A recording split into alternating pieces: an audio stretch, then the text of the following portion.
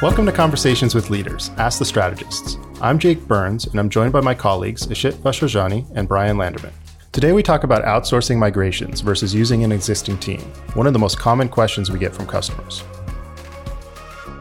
So guys, we recently did an event, online virtual executive event, and Ishit, you were one of the speakers and moderators there.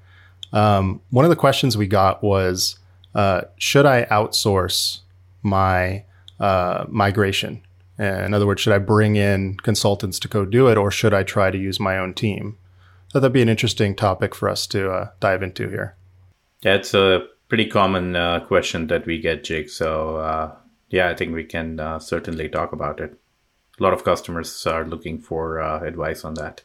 Yeah, so maybe we could talk about our own experience there and kind of what we're seeing other customers do. Yeah, I mean, that was a big question for us at Cox Automotive. We, had done a bunch of acquisitions, over 40. And so we had a huge mix of different partners, different models. Some of our areas were big into contractors because they felt like they could be more fluid and adapt to kind of changing business needs throughout the year. And I was really pushing hard to move more towards having folks in-house that were doing the work, to build those long-running teams that could get assigned to products and have that ownership. So contractors certainly were really challenging in that sort of environment. So there was a couple things that we were doing there, which was consolidating partners, finding partners that would work with us to build out teams. So even if they were a team through our partner, it was, okay, here's what you own. We have corresponding product owners for you, and they're iterating on a product. So we tried to match it up to what we did with our team members, and as much as possible. And where we couldn't, we really pushed to do, like a train the trainer type of model, teach them to fish, right? Not just outsource the work and have it be done and then have people move on and lose that IP, over time. So it was important that it was like a shoulder to shoulder. You can supplement our team, but I still need my team to own this. I still need them to have the knowledge of how to build it, avoid throwing it over the wall, that sort of thing. So that was really the kind of direction that we were headed in at Cox Automotive. But this comes up a ton. I'd love to hear what you guys did at your positions. So two things that I have kind of applied in making these decisions is one, never outsource a problem. And second, don't outsource anything that you cannot manage. And when I mean by manage, I don't mean managing outsourcing contract or a deal, but something on a similar line that, Brian, you talked about, where you are augmenting and supplementing and bringing certain expertise, but you're not outsourcing the ownership of that. So those are the two sort of principles I've used. In my experience, I've relied quite a bit on partners throughout, not just for our cloud migration, but for products that we were building, for support, for trying out and bringing new technology areas and experimenting with it. And like with most of the things, it is not an answer of do it or don't do it. It's really about how you do it. And what are the fundamental guardrails that you set around that relationship? Because I do think that it can help you. Finding a right partner and having a right partner can actually help you accelerate the journey quite a bit. Yeah, well, I think I heard you kind of separating a little bit, and my mind went to say I've been a part of a lot of conversations where, the big question is, okay, I'm moving to the cloud. How do I segment my team, or who gets to work on what, and who's on the old stuff, who gets the new stuff? And I agree with you. I think that the kind of maintenance and support is a great spot. So we looked for what are the things that we're going to carry, will eventually be retired, and can we outsource those things?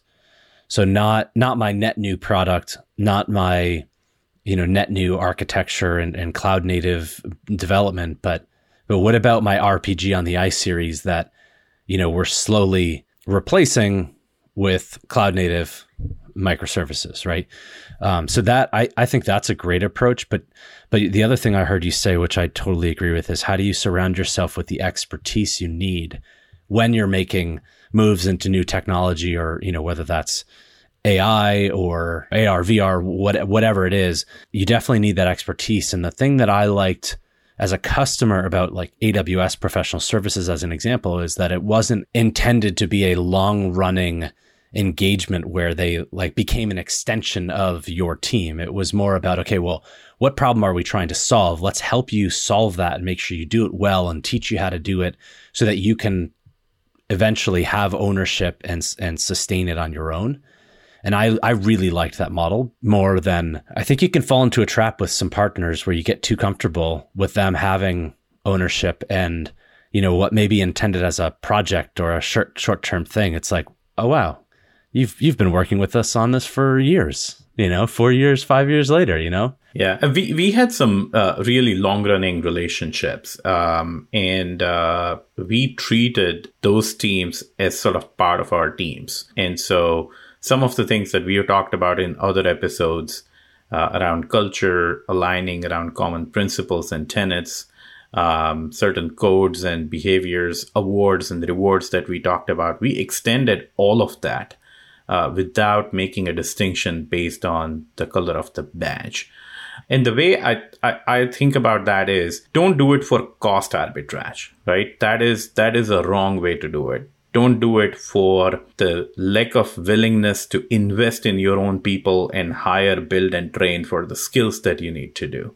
But at the same time, I think you benefit a lot by getting a perspective from partners who work with many, many customers and companies. They have actually seen and dealt with situations that are unique and can truly push boundaries even on how you architect and build new products. So I've had great success with not just maintenance and support, but even using partners for building new products and having those relationships over a long period of time. Yeah. It does require a lot of work and investment on your part.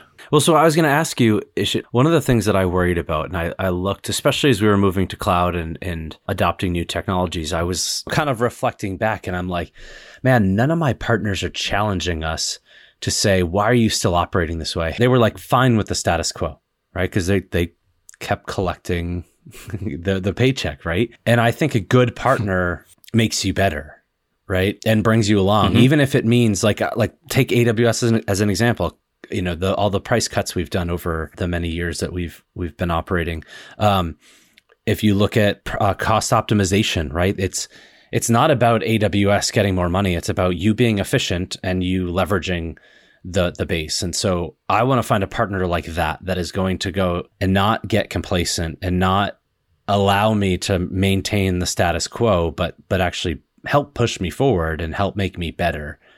So how did you kind of prevent that, and how'd you go about choosing the right partners, I guess, is interesting. I think our customers would benefit from that. Yeah, great question. I think for me, it starts with how you structure the deal, right? If your deal parameters are structured based on what I talked about as cost arbitrage, where it is around squeezing the most out of the partner, defining very stringent SLAs, right? Now, measurement and service level agreements are very important, but a lot of outsourcing deals and contract lean too heavily on those parameters, right? Fixed price contract, deliver this by certain date, on-time delivery.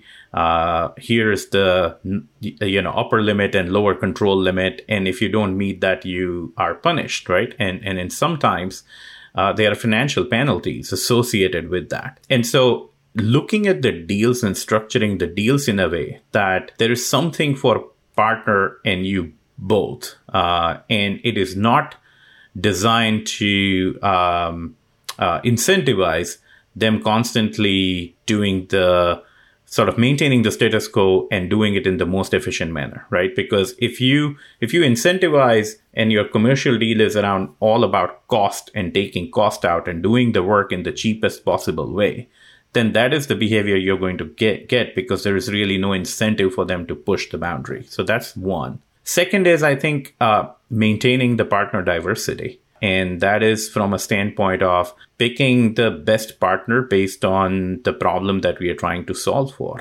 And that helps keep the friendly competition going, right, for the business, but it also makes every partner better. And the third thing is be open to truly extending your team into a partner's team, right? So it's important, you're a customer, right? But it's important that we often talk about internally IT and business becoming and getting into this sort of vendor-customer relationship, right? Now, obviously, partners are your vendors, but at the same time, don't over leverage that power dynamics, right? That means that you need to be open to, you need to be asking questions, you need to be curious, and you also need to be willing to put in time. Like we actually sent people over to our partner place. We sent senior leaders and rotated them where they actually traveled to wherever the teams were and then spent time with them. We actually invited people who were working in other locations to come and spend time with our team for a period of time. Little things, right? Like interactions every month or every quarter, we would actually make sure that they are done over video rather than over phone calls so that that extended team feels like they are one team. And then not differentiating way too much on, hey, you are a consultant and your color of the badge is different than an employee out here. So maybe I'll take a kind of an opposing view on that last point. So the way I kind of look at this is there's a lot of ways you can win by doing this in an effective way, and there's also conversely a lot at stake if you do it the wrong way. I think a big part of it is team morale. So I see a lot of internal teams kind of morale get damaged by bringing in consultants and outsiders to do kind of the big transformation project. And it's kind of obvious why that happens, right? And so for me, I like to place a lot of emphasis on, this idea that you are the core team, you are, our full-time employees are the ones that we're going to invest in. And we are reliant upon you to not only build this, but also to maintain it long term. And so it's a very consistent story that works kind of for all involved, in my opinion. You say, we're going to invest in you, we're going to train you, and we're going to bring in outside help in two scenarios. One is to kind of take away this undifferentiated heavy lifting, kind of what you were speaking to before, Brian, about, RPG and all of these things you don't want to be dealing with. You're not learning anything by dealing with this. You're not growing. It's going to go away eventually. There's no future in it. It's a dead end. So we're going to give that to the outsiders. And it's going to free up your time to build the interesting things. And then kind of to your point, Ishit, about leveraging experts. I think that's the second scenario. So I'll bring in those who've done it before, because let's face it, right? You need someone who's done this before. You need to leverage that experience if you're going to kind of maximize your potential for success. And so don't ignore that. Bring those folks in as well, but don't have them be hands-on keyboard primarily and do the work. Let your team do the work. Let them kind of show them how to do it, teach them how to fish, so to speak. And by doing that, and kind of back to kind of how I'm making a counterpoint to what you said, I would make a deliberate effort to make a distinction between the outsiders and the core team to make the core team feel special and enthusiastic and excited about doing this. Yeah, I think I agree on the first two part. I think we agree on those two, right? To say, well, there are two ways that you can engage in this kind of deal. One is where you offload undifferentiated work. When you do that, though, don't expect, to Brian's point earlier, that partner is going to now go and push the limit, because you are actually telling them to say, hey, here is a work that we don't want to do, and we are giving it to you, right? So that's a different mindset. You need to go into those kind of deals with optimizing and doing it in the most cost-efficient, time-efficient manner as possible, right? The second part of bringing in experts, I disagree with making the distinction of here is the core team, you're special, and here are the outsiders. When you do that, you really don't get the culture and the morale that you want to get. And reality is that, like I had and many enterprises have, you have a vast percentage of your team, extended team, consists of partners. And when you start treating them differently, I don't think that by treating them as part of the team takes away anything from the core team. The ownership is still ultimately with you, right? So that's why a lot of time in negotiation, when partners talk about, oh, well, we have the skin in the game, right? Well, it's great. At the end of the day, if things don't work, you may have the skin in the game commercially, right? But it's actually my neck in the line, right? On the line. So, right. So it's very clear that your team, your leadership, your engineers, your product folks, who are the employee, they have a greater skin in the game and they have the ownership. But I find these deals go south, or where these relationships become very transactional when the team's working on a day-to-day basis starts to differentiate a lot between, whether somebody's an employee or a contractor. Right. Yeah, I'm sure it completely depends on the situation, right? I'm thinking of a situation where, and I've seen these, where the team morale is not in a good place to begin with. And kind of one of the main reasons for that is that they feel like you're bringing in people to replace us, right? And I'm kind of engineering myself out of a job, or I'm not qualified to do this work. And so you're bringing in people who are qualified. So in that kind of scenario, I would certainly make that distinction in order to make them kind of get them okay with it. If you do this that way, right, where to say I'm bringing somebody to replace you because, I'm not investing in you. Right. That's a different story versus you're doing, I don't think it's one or the other. You can reinvest, reskill, hire, train, invest in your people, while also surround them with other people who have done it before and they are expert. In fact, in my experience, at all levels, the teams loved working with the partners because now that's up to the leadership to send that signal, right? And not that, hey, and communicate it. When you do these deals, it is very, very important to communicate it. If somebody one fine day walks in with, an army of 50 people, right, working on a project, then there is a shock, right? It's about how you communicate, whether you bring those folks along. In fact, in our case, we made people at all levels part of the decision as to how we picked the partner, who we decided to bring in, we identified who the key roles were. And our engineers, our architects, our leaders actually interviewed and worked with them, selected them not only based on technical skills, but also based on the fit that the kind of behavior and the culture we wanted to create within the team. So it's not one or the other. I think you have to do it in a manner that the whole team feels part of it, and then you have to connect the dot for them as to why it's better for the overall outcome we are trying to achieve. I see both sides, right? And I think what we're getting down to is it really depends on how you set it up, and how you set it up can make or break everything. I mean, I agree, Jake, that I think when you're mixing people, like especially if you're bringing in contractors, it's like, well, what's their purpose? And if they're my equal, like, well, then why aren't they just an employee? Like, why are you setting it up this way and treating us all equals?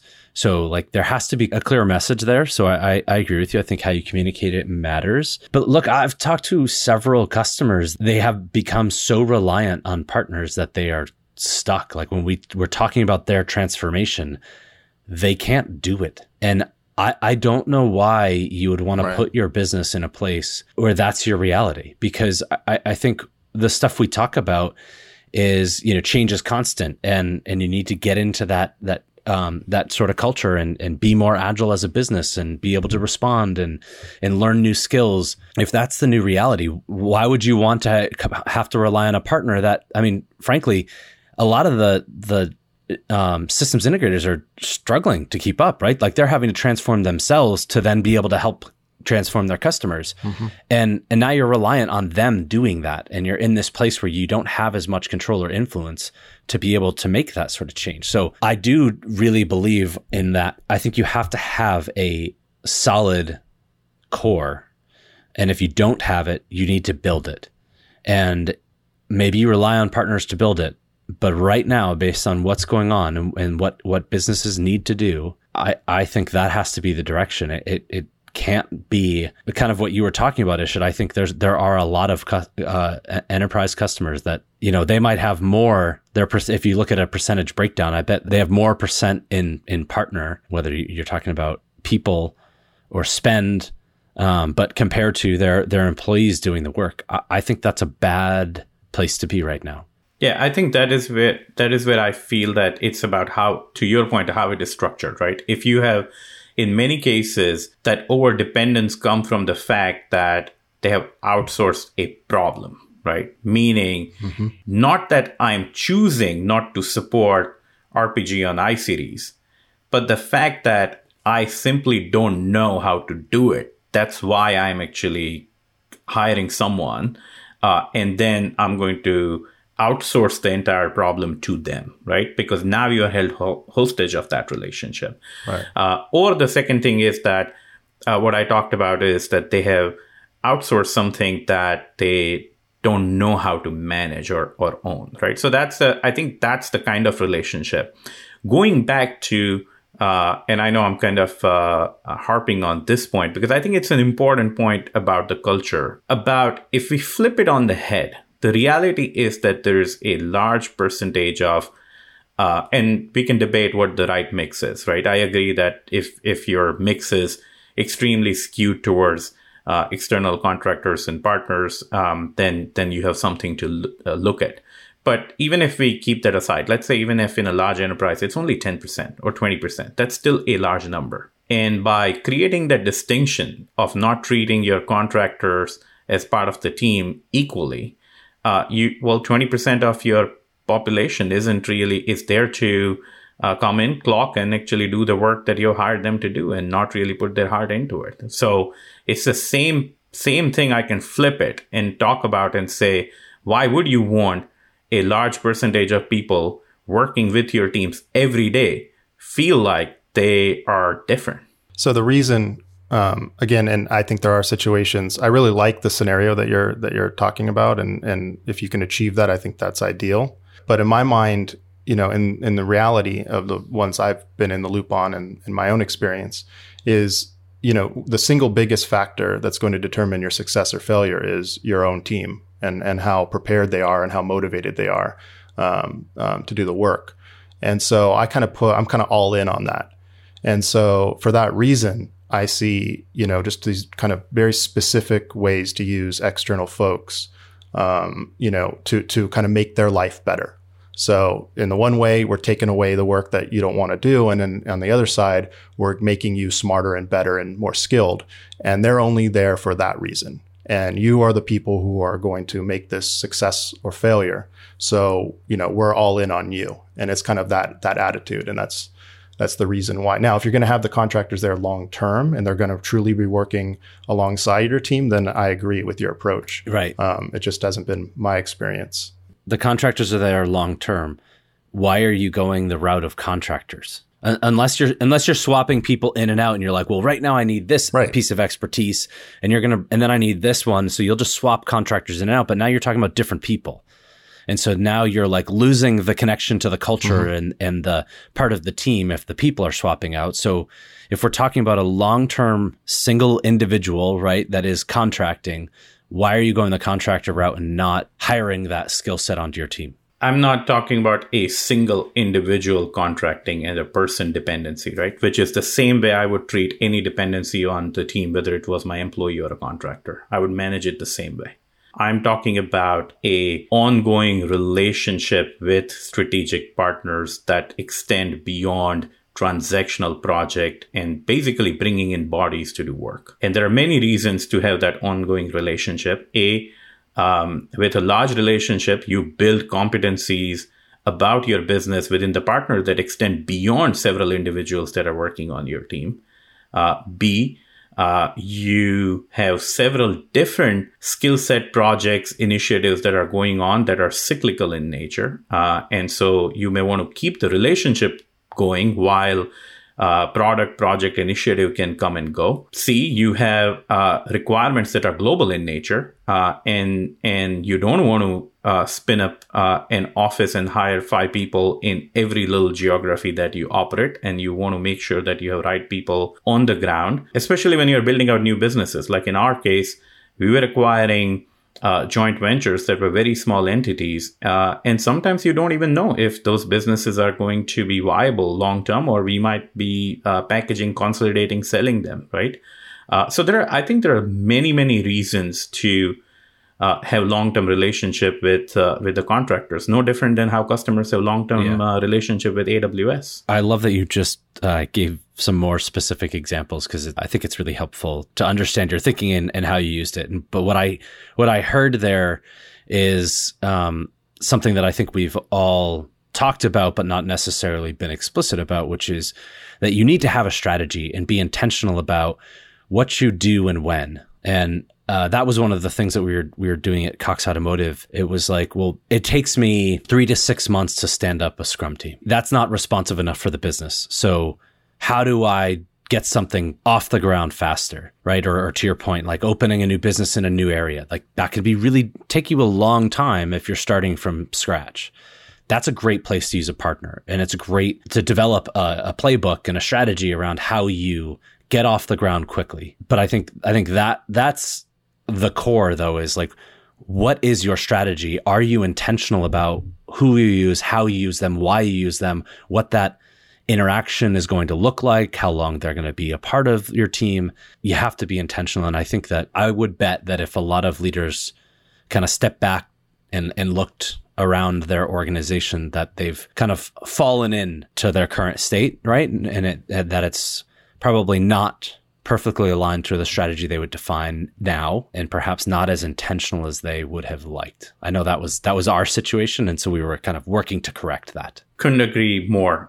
It's all about being intentional and having the strategy, right? Yep. In fact, it's one of the major, if you look at sort of budgets, right? That's a big part of where the money is being spent. So it's about having a strategy as to why you're doing it, and being mindful of how exactly you set up and how you do that. And we kind of touched upon some of the aspects of the thought process there. The core message, right, for me when I talk to customer is, it's not a simple don't do it, right, do it. Right. Or, have contractors, don't have contractors. Build everything in-house, don't build everything in-house. It is not simplistic, right? It is really about be mindful and treat it as a very, very important decision, and then figure out and structure it in a way that benefits you, your team, and the outcome you're trying to achieve. So did you have contractors participate in your innovation lab? Absolutely.